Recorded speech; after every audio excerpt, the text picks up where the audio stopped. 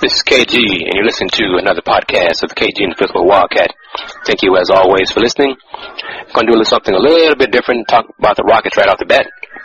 The Rockets have won 9 of their last 10 games, including 2 straight wins after coughing up a victory on Wednesday versus Milwaukee Bucks and losing to the Bucks 105-99, where they allowed the Bucks to score 60 points in the second half, 50 of those points in the last 70 minutes of the ball game.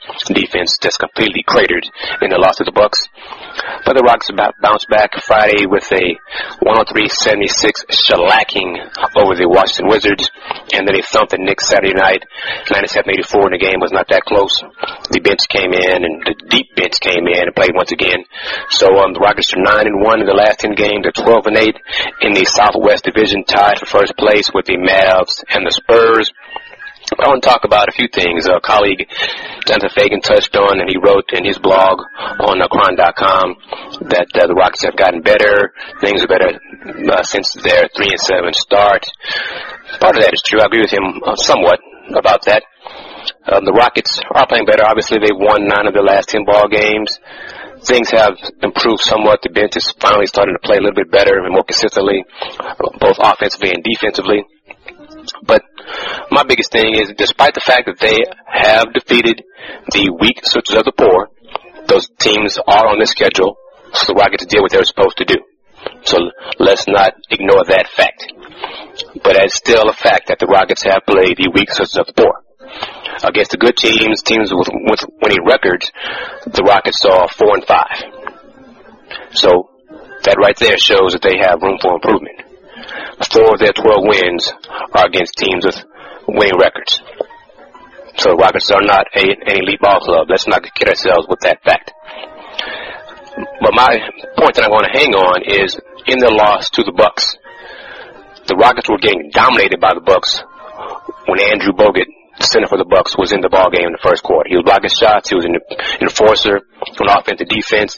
When Bogut got hurt and ended up suffering a broken ankle, is out for 8 to 12 weeks, and then Rockets started taking advantage of the Bucks until Steven Jackson and Mike Dunleavy got hot from the perimeter and exposed the Rockets' weak perimeter defense and lit up the Rockets in the second half.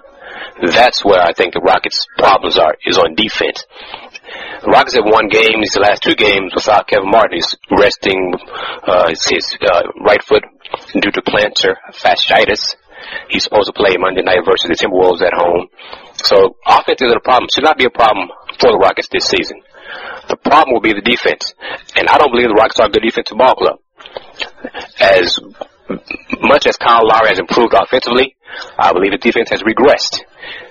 Guys blow by him left and right. Like he's standing still. He gets a cold from the draft of offensive players shaking him going to the hole. Simon D'Alembert is an improvement as a shot blocker around the paint and around the basket. But it's not a great thing to have Kyle Lowry and Kevin Martin have an open door policy and let their guys blow past them and hope Sam is there to block the shots. That's not always the case. The Rockets' pick and roll defense has regressed. So defensively is where the Rockets must improve. As the competition improves, Rockets have a goal of making the playoffs, and by some miracle making noise in the playoffs, defense is what's going to get it done. This week, it was reported, Mark Stein of ESPN.com reported that the New Orleans Hornets are willing and interested in trading center Chris Kaman. They hope to get some young players back in return. Chris Kaman is a better than serviceable big man in the NBA. He's in the last year of his contract, makes $14 million on the contract, so that salary would come off the books of a team if they acquired him via trade. And of course, since this is a Houston-based podcast, and I'm part of Houston Round Bar View, owner and creator and co-founder of Houston Round Bar View, I got to describe how this rumor deals with the Rockets. When as soon as it was reported, media colleagues mentioned the side of the Rockets as one of the teams who would be willing to acquire Kaman. One colleague said that the Rockets is well known how desperate the Rockets are for a center. And that's what the Rockets have in Sam Dalembert on the squad. So that shows you how much the Rockets apparently want a center desperately. Chris Sheridan of Sheridan Hoops, former writer for, I believe, ESPN.com and AP, and I was, one of the guys I credited during the NBA lockout for his great coverage. He cited the Rockets as one of the three, a scenario involving the Rockets acquiring Kaman. Check this out. I linked it to his article on the Houston Round Bar Review Facebook fan page, and colleague Adam Wexler just blasted Sheridan's outlook and reason for the trade, but I'm going to give you what Sheridan wrote, and you can voice your opinion on my Facebook fan page as well, similar to what Wex did. Here's the scenario. Kaman to the Houston Rockets for Hasheem Thabeet, Johnny Flynn, Patrick Patterson, Jordan Hill, and the New York Knicks 2012 first-round draft pick. When the Chris Paul to the Lakers trade was still alive, the league office, of course the league owns the Hornets, was insisting that the Rockets include Patterson in the deal. The Rockets did not want to surrender 4 top-tier players to acquire Pau Gasol, and the trade died. But Patterson is a spare part. Thabeet is an uber bust. These are Sheridan's words. Hill is superfluous, and Flynn is a former top 5 pick. The real prize in this deal is the Knicks pick, which could be a lottery pick if the Knicks free fall continues. Adding Kaman would give the Rockets a big man rotation of Dalembert, Kaman, Scola, and rookie Chandler Parsons. Interesting, because Chandler Parsons is a small forward, not a big man, but I digress. Playing those guys along with Kyle Lowry, Kevin Martin, and Chase Budinger, and that ain't a bad team. What do you think about that? Think about that scenario. Rockets give up all those pieces for Chris Kaman. I think it's a bit too much to give up for Kaman, but one of the key factors is we know the Rockets are interested in getting another big man, Pau Gasol, of course. So Daryl Morey, my take on it is, would Daryl Morey be willing to deal with David Stern again to make a deal, only to have Stern rescind the trade once more? I have my doubts on that one. Let's shift gears and get into the Houston area college scores involving the local teams. It was a little recap this week. The Houston Cougars women's team lost to crosstown rival the Rice Owls Saturday afternoon inside Hall Finance Pavilion. Part of their Pack the House game. About 1,000 fans showed up, which is a season high for the Cougars and probably their most they'll get all year. Same for Rice. Rice led by 20 points in the second half, 50-30. The game was brutal. Rice won the game shooting 23%. Yes, that is correct. Rice won the game shooting 23% from the field. The Cougars, ironically enough, despite the loss, probably played their most competitive ball game of the year. Once they were down 20, it's like the light came on in the young players' eyes, and they finally started to work hard, buy into the system that Coach Buchanan and his coaches had been teaching, and they went to work. They cut the lead down to 6 points a couple times, but little things here and there. Shots did not fall, and the Cougars did not win. Lost 58-50. They're not 2-17 overall, 1-6 in Conference USA. The next home game will be Thursday. The next game will be at home Thursday versus Southern Methodist and SMU Mustangs. The men's team, part of the doubleheader, after the women's game, played a exciting ball game and won 81-76 over UTEP. Cougs trailed by double figures for much of the ball game. In fact, they were trailing by double digits with about 6 minutes left in the ball game and mounted a comeback, forced overtime after referees ruled that a 3-point bucket by the Miners did not beat the buzzer. Game went in overtime. Cougars trailed by 4 points. They refused to lose, found a way to win. Alandis Harris had a double-double. Jason Thomas had a double-double. Jonathan Simmons, who I now refer to as Wild Thing. You've seen the movie with Charlie Sheen as the relief pitcher, Major League, 1, 2, and 3. You know where I'm coming from. Jonathan Simmons is just a heck of an athlete and does some amazing things on offense. Defense, he hardly plays it. He does refuse to be a great defender. But he does some things that just blow your mind, both good and bad. Cougars are now 11-9 overall, 3-4 in Conference USA.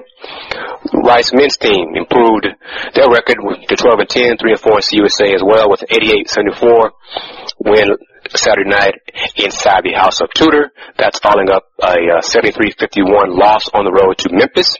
As mentioned, the Owls beat the Cougars on the women's side.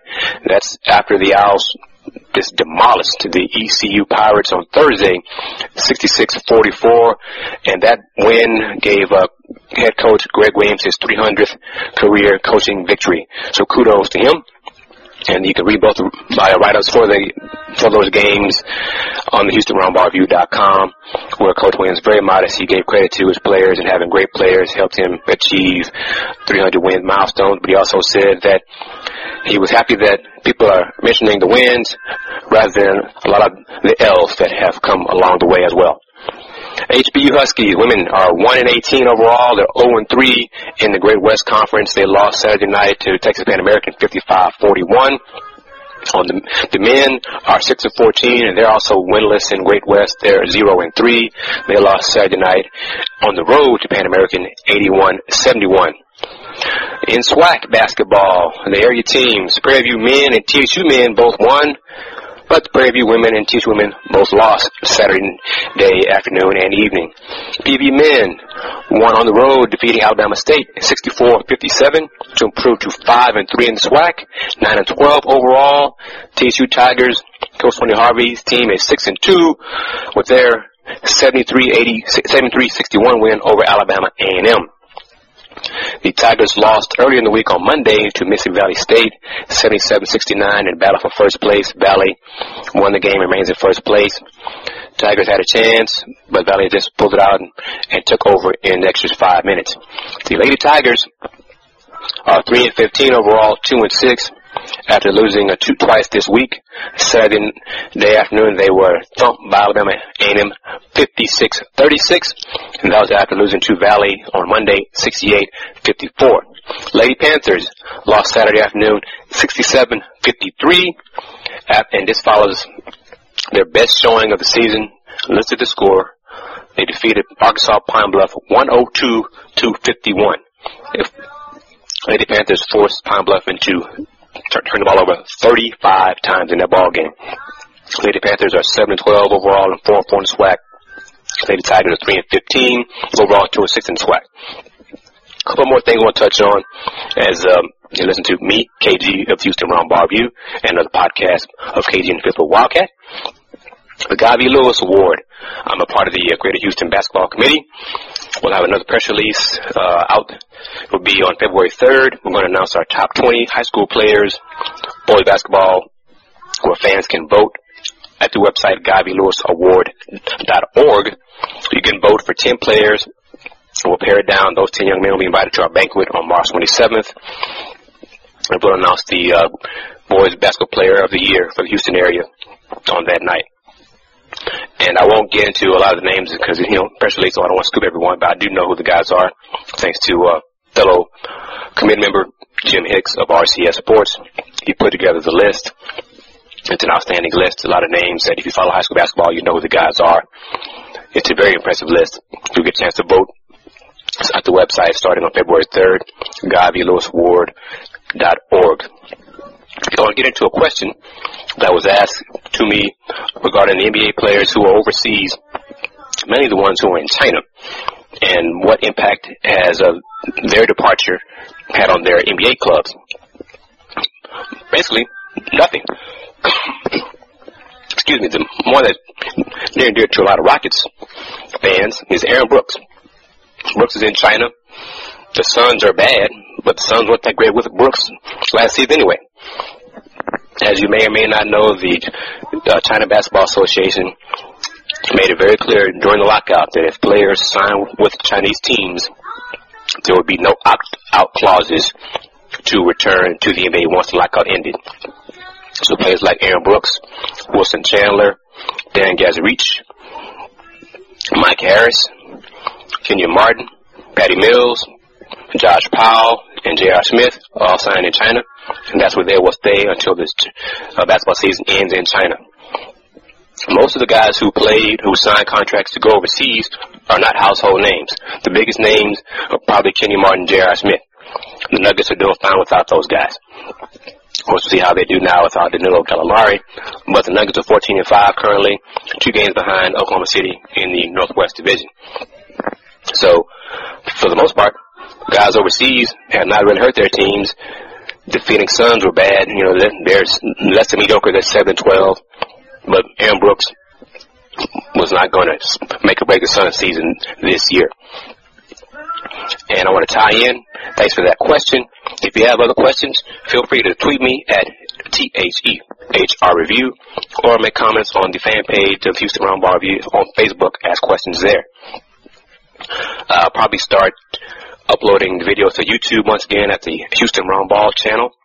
Tell your friends about the podcast. Supposedly, I will receive my quote-unquote homework from the NCAA Monday regarding the upcoming mock selection, which will take place at the NCAA headquarters in February. Looking forward to that. And yes, it is homework. We'll have to study and be prepared to present our cases for teams in the conference that we will be representing and why they should make the NCAA tournament as if the season ended at the time of the mock selection. So I'm looking forward to that. Have more information about that as we get closer to that event. Thank you as always for listening. Tell your friends about the podcast. Things will continue to evolve as this year progresses. I'm not sure which way things will go. February may be a very exciting month for me. But as I say, thank you very much for listening. As always, be true, be cool, and do more.